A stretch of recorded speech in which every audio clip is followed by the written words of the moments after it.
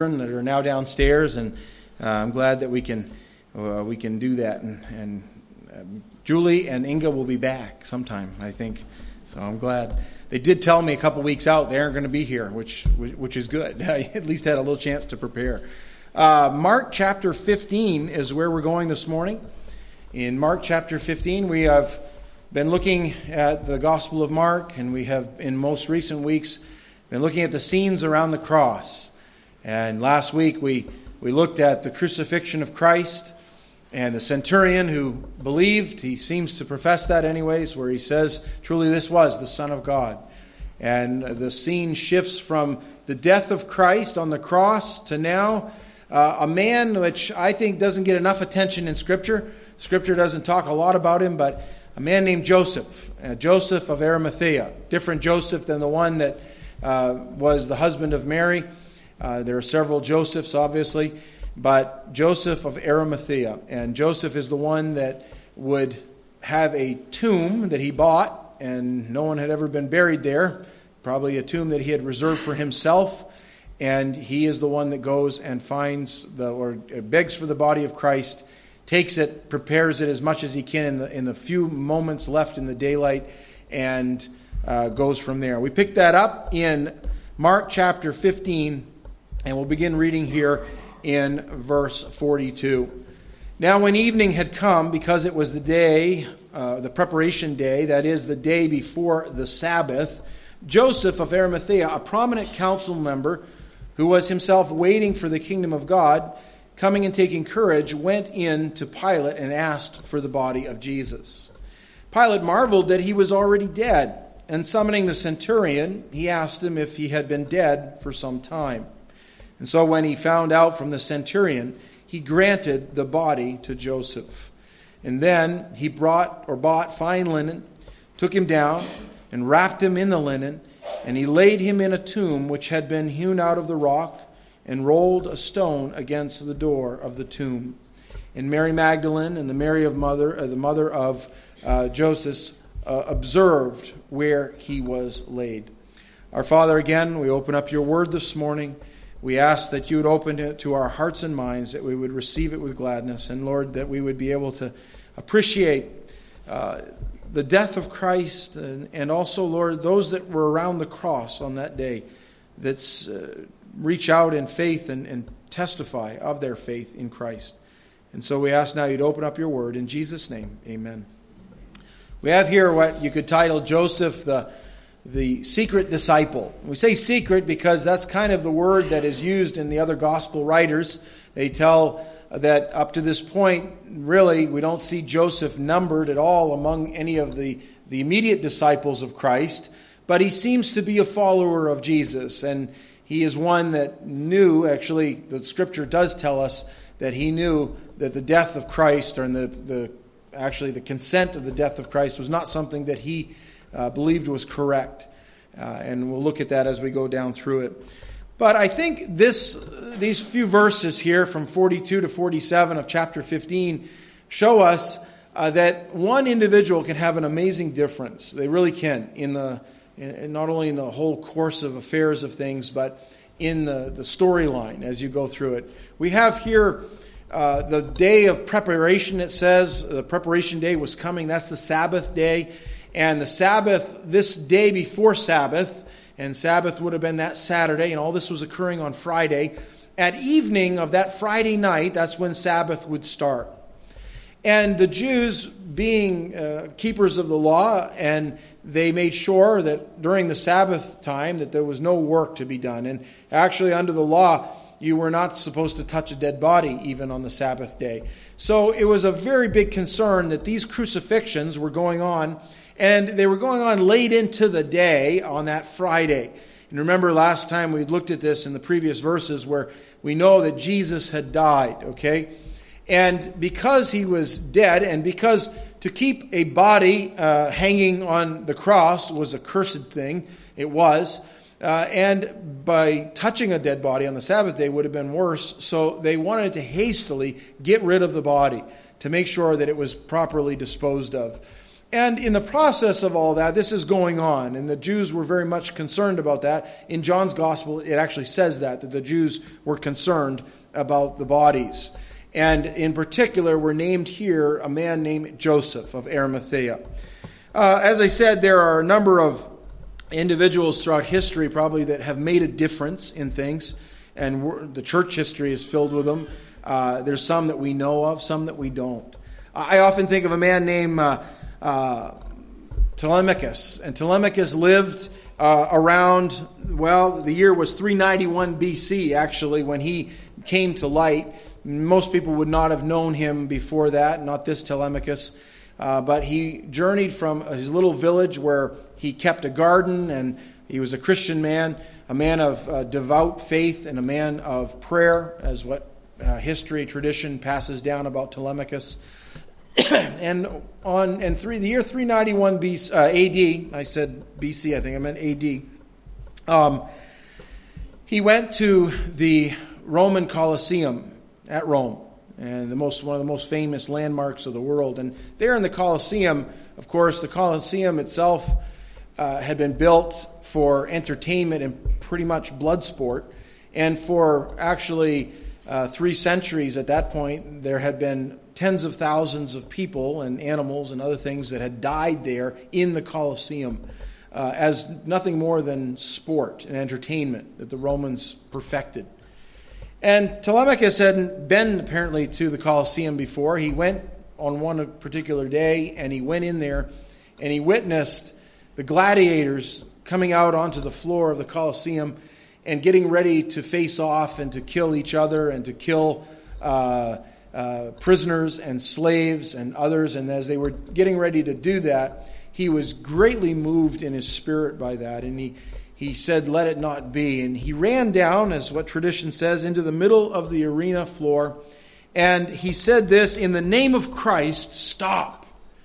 Well, the gladiators, which this was their whole livelihood in many ways, and they lived for this in many ways, died for this as well, sometimes by no choice of their own. But you know what? History says that one of them took a sword and cut him down at that point as he hollered out. And as he lay dying there, bleeding out in the sand of the arena floor, he cried out again, "In the name of Christ, stop this." And you know what's interesting is that slowly, actually, one of the gladiators put down his weapon, and the other one put down his weapon, and slowly the crowd began to leave the arena by the thousands, and they just walked out. And history tells us that was the last organized gladiator event in the Roman Colosseum that day. You wonder, can one man make a difference? Can somebody have an influence on an entire culture? I think in many ways, Joseph is one of these guys. He's probably like a Telemachus. He's underappreciated, and he's somebody that we don't often talk about. But he was there at the day that Christ died. He was there in Jerusalem, and he's a prominent figure in Jerusalem. And we read a little bit about him. There's some things we can piece together from Scripture about Joseph of Arimathea. Number one, we know a little bit about his character. It says here that he was from a place called Arimathea. And Arimathea was about 20 miles outside of Jerusalem to the northwest. And it's there in Arimathea that we actually, near the city of Ramah, okay, that's the place where the prophet Samuel was born and where he lived, in Ramah, up there. We know that from 1 Samuel chapter 1, of course. We know a little bit about Joseph of Arimathea. Number one, we know that where he came from, but we know that he was also a wealthy man. In Matthew chapter 27, it speaks about that. He was the one that purchased the tomb. And he purchased a tomb that was a garden tomb right there in Jerusalem, and that was prime real estate if you were going to have a tomb. It was an expensive, most likely an expensive tomb and an expensive place to be buried, especially when his home was to the northwest by 20 miles. Most people would have been buried in their hometown during that time. We know that he was also a just man. In Luke chapter 23, verse 50, it says this, "Now behold, there was a man named Joseph, a council member, a good and just man, a good and just man. I like that. And I highlighted those words on purpose because that's the description from the Bible about the character of this man. We know somewhat about him that he sat on a council, and the council that is referred to there is the Sanhedrin. The Sanhedrin was that body that was the ruling body for the Jews, made up of 70 individuals, and they basically controlled everything that fell under the Jewish umbrella, which included all the religious and civic duties. It did not have the authority to execute people because, remember, it was the Sanhedrin that had determined that Christ should be put to death. And it was the Sanhedrin that was consenting onto his death. As a unit, as a body, it was. But there were individuals among that group of 70 which did not, or who did not, consent to the death of Christ. And particularly this one, Joseph. And there was another one, also Nicodemus. He's also on that. And both of them are mentioned in the gospel accounts. Nicodemus, of course, in John chapter 3, where he comes to Jesus by night and he inquires of Jesus about the new birth, right? About being born again. Well, that's what Jesus tells him. He says, except a man be born again, he cannot see the kingdom of God. And we find Nicodemus and we find Joseph of Arimathea at the death of Christ. They are there trying to dispose of the body. And here in Mark's gospel, he mentions specifically just Joseph. But it's interesting because he says he's a good and a just man. And the Bible and Bible words are very important, by the way. And the word good that is used there means someone who is of a ready and right mind. A ready and right mind. He was ready. When the time came and Jesus' body needed to be disposed of correctly, according to the customs and laws of the Jews, Joseph was ready. And he had a tomb that had already been purchased. I think of that. Very few of us ever probably prepare that far ahead to say, especially in maybe our youth, and say, well, I'm going to buy a cemetery plot or I'm going to buy a tomb somewhere and have it all ready. I mean, it's kind of, we think that's, bad luck or something if I do that, right? Now, sometimes as you get older, maybe you make those preparations or whatever, and there are people that do that. But the majority of people don't do that. But Joseph was ready, and number one, he was ready for his own death. And that speaks of something because he was a man that looked beyond this earth and realized that death would someday get him. And he was a man that had prepared that way by buying a tomb. And the assumption that he was preparing for death is that he was also preparing for eternity away from this body, right? And we know that because it says he was a just man. And the word just there that is used means upright. And it's the testimony of God's word on this man's character that he was just. He was upright. He was justified. That word, by the way, as it's used in Scripture, is a reference to believers. You find it first used, probably, I think the first mention of it in the oldest book of the Bible is in the book of Job. And it says of Job that he was a just man. And he shunned evil. That was his character. And that's the testimony of God about Job. Well, we come here and we read of this man. He also was good and he was just. It's also another word or another time that is used of people. And we find Joseph, he is one of these that could be numbered with the faithful Jews who were waiting and watching for the kingdom of God. And they were waiting for a king. And you can piece it together from Scripture that he knew who the king was. And he knew that a terrible travesty of justice had occurred. And he wasn't doing this out of guilt, but he was doing this because he was ready for the next step. In Luke chapter 2, we read of a very similar kind of people or couple that is mentioned here. And you remember when Jesus' mother and Joseph came, another Joseph, right? Joseph of Nazareth. When they came to do as according to the law, what we call the purification rites of Mary, they had to go to the temple, and they brought the baby with them. He was just a baby at this point, some 33 years before the event of his death. And look what it says in Luke chapter 2, verse 22. Now when the days of her purification according to the law of Moses were completed, they brought him to Jerusalem to present him to the Lord. So there's a presentation of the baby to the Lord. That's a biblical thing, to present your children to the Lord. And it says, as it is written in the law of the Lord, every male who opens the womb shall be called holy to the Lord. Verse 24, and to offer a sacrifice to what is said in the law of the Lord, a pair of turtle doves or 2 young pigeons. And behold, there was a man in Jerusalem whose name was Simeon.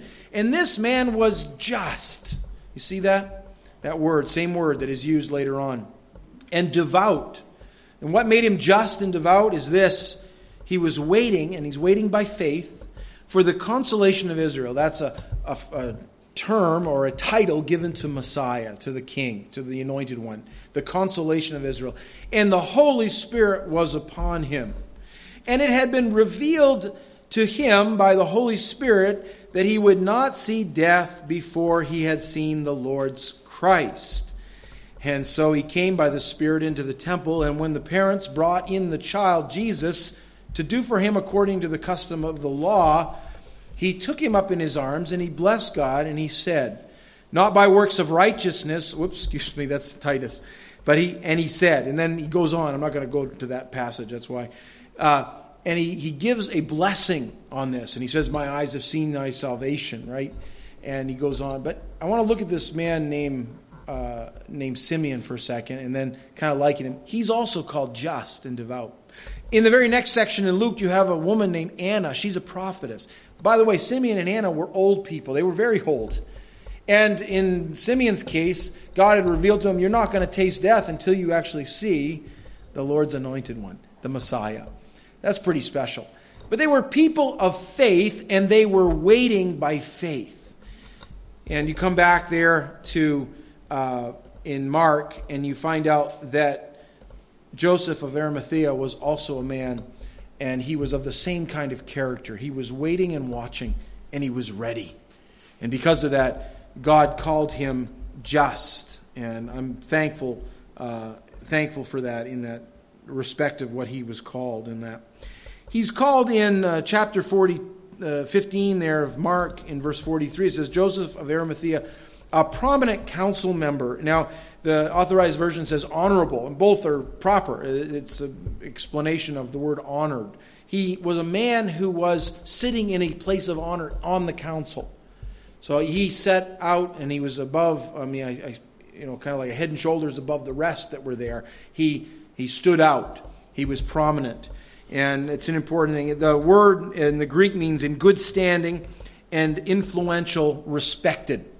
So that gives a further character of this man named Joseph of Arimathea. Not only does God call him good and just, but he's respectable among those that worked with him and sat with him.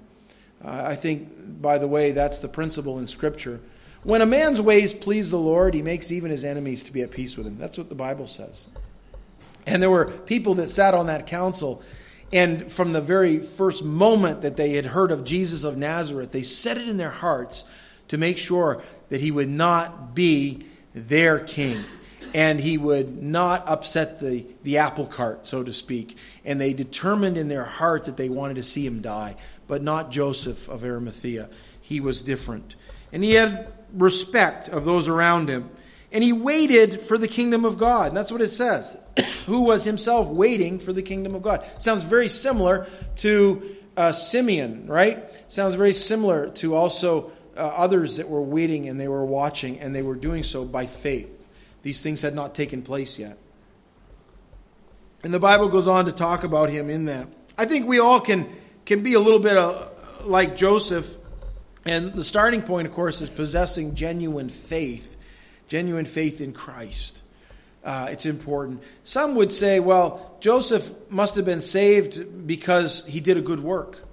But I haven't talked about that work yet, have I? I've talked about things that were already determined about him before he went and got the body of Christ. He was a man who was waiting for the kingdom of God. He was a man who was just. He was a man who was good. He was a man who was respectable. All these different things were about him.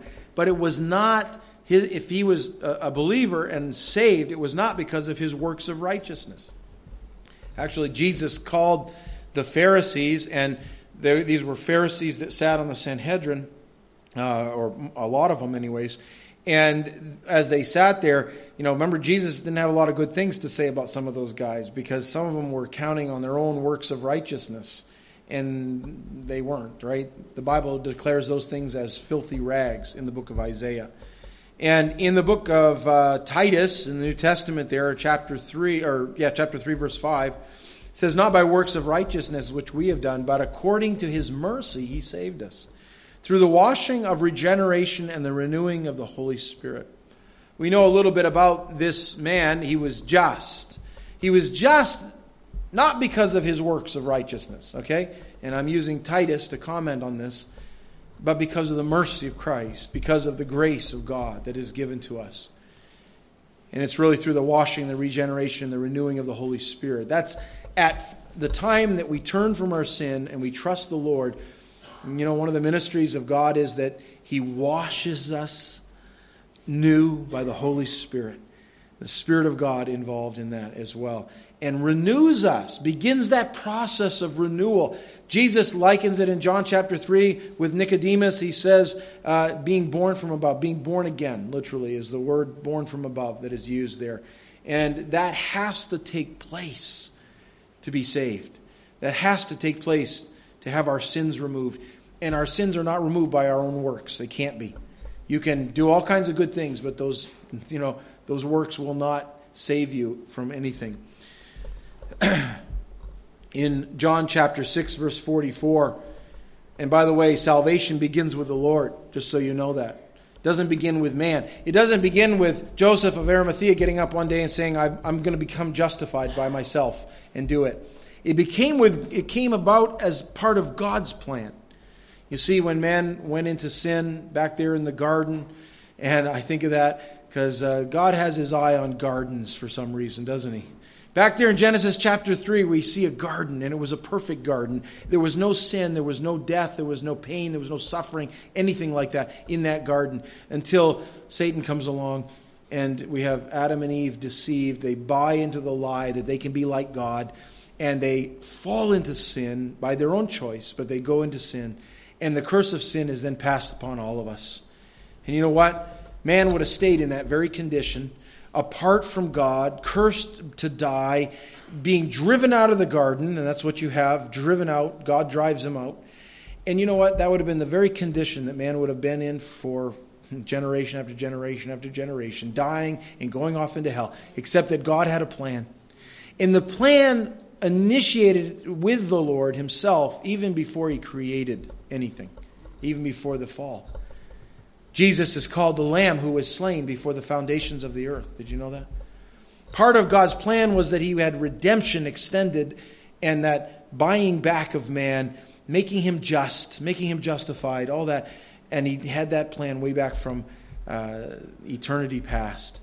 In John chapter 6, verse 44, Jesus says this, "No one can come to me unless the Father who sent me draws him, and I will raise him up at the last day." And there Jesus says, you know, God the Father is now drawing us. If you're an unbeliever, he has a ministry to the unbeliever. It's to draw the sinner to Christ. The Holy Spirit does that as well. It's the Spirit of God that draws and illuminates and brings people to Christ. And that's why, really, Christ is the focal point, isn't he? He's the one who's the Savior. And that goes on. And then in Hebrews chapter 2, verse 3, now think of this, because Joseph of Arimathea was a Hebrew, and Simeon was a Hebrew.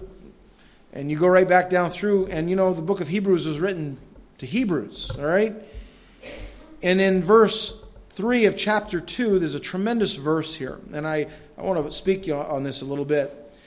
The question goes out, how shall we escape if we neglect so great a salvation, which at the first began to be spoken by the Lord and was confirmed to us by those who heard him? The first part of that says, how shall we escape if we neglect so great a salvation? You see, God offers salvation to us from our sins, and he not only takes us and forgives us of our sins, but he renews us, and he gives us a place that is ascended into the heaven, and he's seated there himself today, and he guarantees us a place in heaven. We get so much in salvation. It's not just the forgiveness of sins, but it's everything that is Christ's as well. That's part of that. And as the writer of the book of Hebrews puts it here, he says, how shall we escape if we neglect so great a salvation? You know what that tells me? Number one, that you can neglect it. That if the message comes to you, and that's what it says, it came spoken by the Lord himself, and it was confirmed by those that actually heard him right there, firsthand witnesses. But there were some that were in danger of neglecting that great salvation. And how do you neglect something? Well, you neglect it by ignoring it, saying, well, that's not really important. Let me tell you, it's ever important. You can neglect it by being disobedient. When that message comes to you and you say, yeah, I know that's the way to get saved, but I'm not ready to do that. I don't want to do that. Well, you know what? You're neglecting that great message of salvation. And by the way, the Bible says that call upon him while it is day, And that's what we are to do. Tomorrow never gets here. Tomorrow is always in the future. Today is the day of salvation. That's what the Bible declares. And you know what? Don't neglect it. Later on in the book of Hebrews chapter 5, verse 9, it says this of Christ, and having been perfected, completed, that's his work on the cross. We talked about that last week. When he died on the cross and he said, it is finished. The death of Christ perfected a way to pay for the sins of the world. And he himself dying a perfect death once for all. It says this, he became the author of eternal salvation. And then there's a last phrase, to all who obey him. The obedience that is talked about there is the obedience of the gospel message. When the gospel, which is the good news of Christ's death, burial, and resurrection, when it comes to you, you have a choice to obey it or disobey it, to accept it or neglect it. And the book of Hebrews is clear on that. I see that very clearly on that. You know what? Don't do that. Don't neglect it. Accept Christ. He's the author and the only author of eternal salvation. And he's the only way of salvation in that. Joseph of Arimathea got it. He was one of those Hebrews that understood these things. We know that because he's a just man. And he did. He understood those things in that. I think it's important that we too, when we come to that, we understand what the Lord is doing. Well, we see that's his character. But we also see a little bit about who he was. And then again, this is Luke 23, verse 51. And just adding this to the character information. It says he had not consented to their decision and their deed. So Joseph of Arimathea clearly did not want to see Christ put to death. He was from Arimathea, a city of the Jews, who himself was also waiting for the kingdom of God. And so that's Luke's take on it. He adds that extra little detail, right, that Mark doesn't include in those things. We learn a little bit more about him, and we understand that as a Jewish leader, up to this point, he's sort of been hiding in plain sight. We don't see him out there, as I said, numbered with the other disciples. Obviously, he had heard about Christ. Obviously, he knew the Word of God. As a member of the Sanhedrin, he was a religious leader. He would have known the Bible, the Old Testament, the books of Moses, the law, the prophets, all that he would have known. And he would have known much of it right verbatim by heart. And it was mingled with faith, and that's the difference. You can know a whole bunch of stuff, but until you mingle it with faith and trust the Lord, you know what? You don't believe, you don't trust. And that's what faith is all about. Well, Joseph was like that. But up to this point, he kind of hides it. And I thought of that because if you're truly a believer in Christ and you have been brought into that relationship with him, it's hard to hide that. And he will give you extra boldness and courage sometimes to speak out when no one else is. Obviously, this man had not consented to the decision and the deed of the Sanhedrin. When they took a vote, and most of the Sanhedrin put up their hand, or however they indicated how they wanted to proceed on the death of Christ and the execution of Christ and his charge to make it stick, Joseph did not do that. He was one of the few that didn't, probably Nicodemus being another one. And we don't know, we weren't there, but there was at least those two that knew that this Jesus was indeed the one who was the promised one to come. Well, there are those things about him, but you have to trust the Lord, don't you? Psalm 107, verse 2. This would have been a psalm that Joseph of Arimathea would have sung at one time. And you know what it says there? Let the redeemed of the Lord say so. I like that. We said, the kids sang the chorus there, shout to the Lord. That's from the Psalms also. Did you know that? And you know, when you're part of the multitude of the redeemed, you're part of that number, you can't be silent. And if you try to be silent, he's destined to strip that away from us and make us talk. And he does that. Whom he has redeemed from the hand of the enemy. Oh, I like that. How about Psalm 47, verse 1? Oh, clap your hands, all you peoples. Shout to God with the voice of triumph. And here's Joseph. The Bible says in Mark's gospel there and also in the other gospel writers that he took courage and that he went to Pilate, right? Because Pilate was the one who was the civil authority under Rome that determined what they would do with the body. And I'm sure Pilate was very glad to get rid of the body of this Jesus. He had caused a lot of trouble in that day, and he just wanted to get rid of him. But you know what? Joseph went before the very high authority of the civil government of Rome, and I'm sure he did so with fear and trembling, because Pilate could have done all kinds of things. He could have said, hey, you're awful brash to come ask me that, and I'm going to put you in prison, or I'm going to make sure that you're removed from the Sanhedrin. The actual Romans had the power to do some of that. All of that could have happened, but he took courage because God gave him the courage, and he went there and he pled on behalf of doing that which is right, which was taking care of the body of Jesus. And I think that's extremely important, isn't it? The Bible says of Joseph in John's Gospel, chapter 19, verse 38, says, and after this, Joseph of Arimathea, being a disciple of Jesus, but secretly, he adds that part, for fear of the Jews. So up to this point, Joseph was fearful. We're in good company, aren't we? I get fearful. There's days that I hope that when I'm walking somewhere, people don't recognize me or something like that. I'm afraid. Maybe they'll ask me about something. Where do those fears come from? They come from our own heart sometimes. Listen, if you're walking with the Lord and for the Lord, you don't need to fear. It says, but secretly, for fear of the Jews, he asked Pilate that he might take away the body of Jesus. And Pilate gave him permission, so he came and he took the body. He took the body. And look what it says in verse 39 of that section. It says, and Nicodemus, who at first came to Jesus by night, also came, bringing a mixture of myrrh and aloes, about 100 pounds. I find here interesting because you have Joseph, and his heart has been moved, but you also have Nicodemus over here, and his heart has been moved too. And maybe one spurred the other on. We don't know. Maybe one talked, being on the Sanhedrin, they would have talked with each other. They would have shared their thoughts on things. And I wonder if Nicodemus, that one who came to Jesus by night in John chapter 3, probably came at night because he also was afraid. He was afraid of the Jews, his own people. And he comes to Jesus, dialoguing with Jesus there in the middle of the night. And there Jesus tells him exactly that you need to trust, God by faith, right? That's basically what he says. When he says, except a man be born again, he cannot see the kingdom of God. And that great verse later on in John 3:16, for God so loved the world that he gave his only begotten Son, that whoever believes in him, that's faith, that's trust, right, shall not perish but have everlasting life. I love that. That is something that is the promise of God. Nicodemus knew that. So did Joseph. And they both end up coming and being involved in the preparation of the body of Christ to be disposed of in the tomb. I don't think they fully understood what was going to happen. That Friday when the body of Christ was being put down there in the tomb and the stone would be rolled away, it wouldn't be there very long, because on that early Sunday morning before the sun rises, Jesus would be raised up, and he wouldn't be in that tomb very long.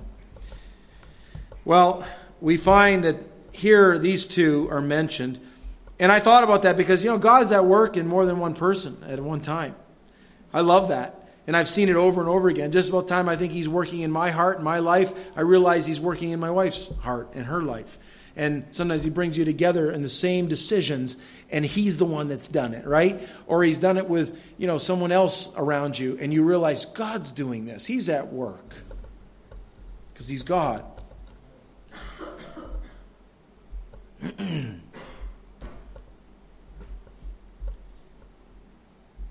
I got to move on here on this, but go back to Mark's gospel here. And I find it interesting because you have Joseph. He takes courage, and we read of that, of course, verses 43, where it talks about that courage there in verse 46.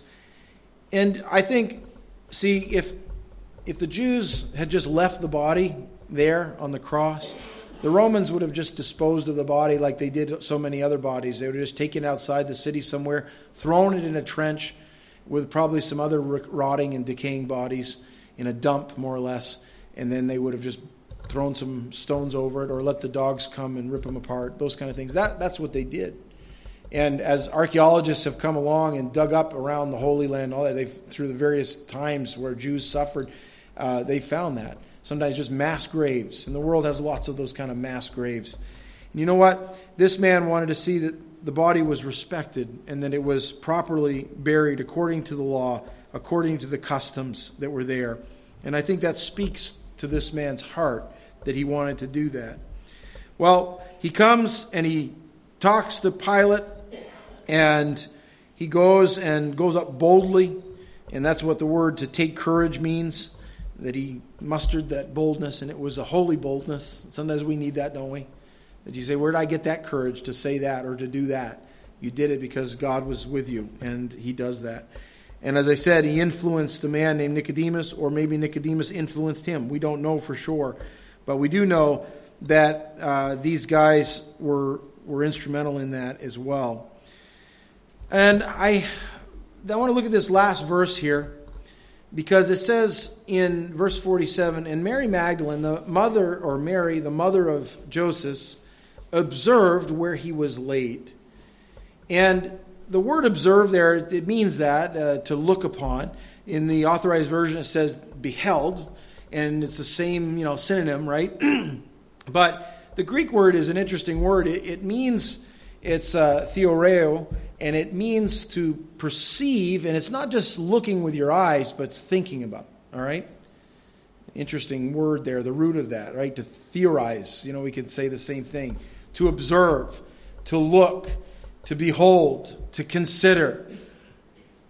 All those are ways that it's translated in the Bible, that same word that is used there for behold. And I think about that because these women who were there also were watching. There were others that were watching as well. But they watched as they took the linen and they took the body of Christ, they wrapped it in the linen.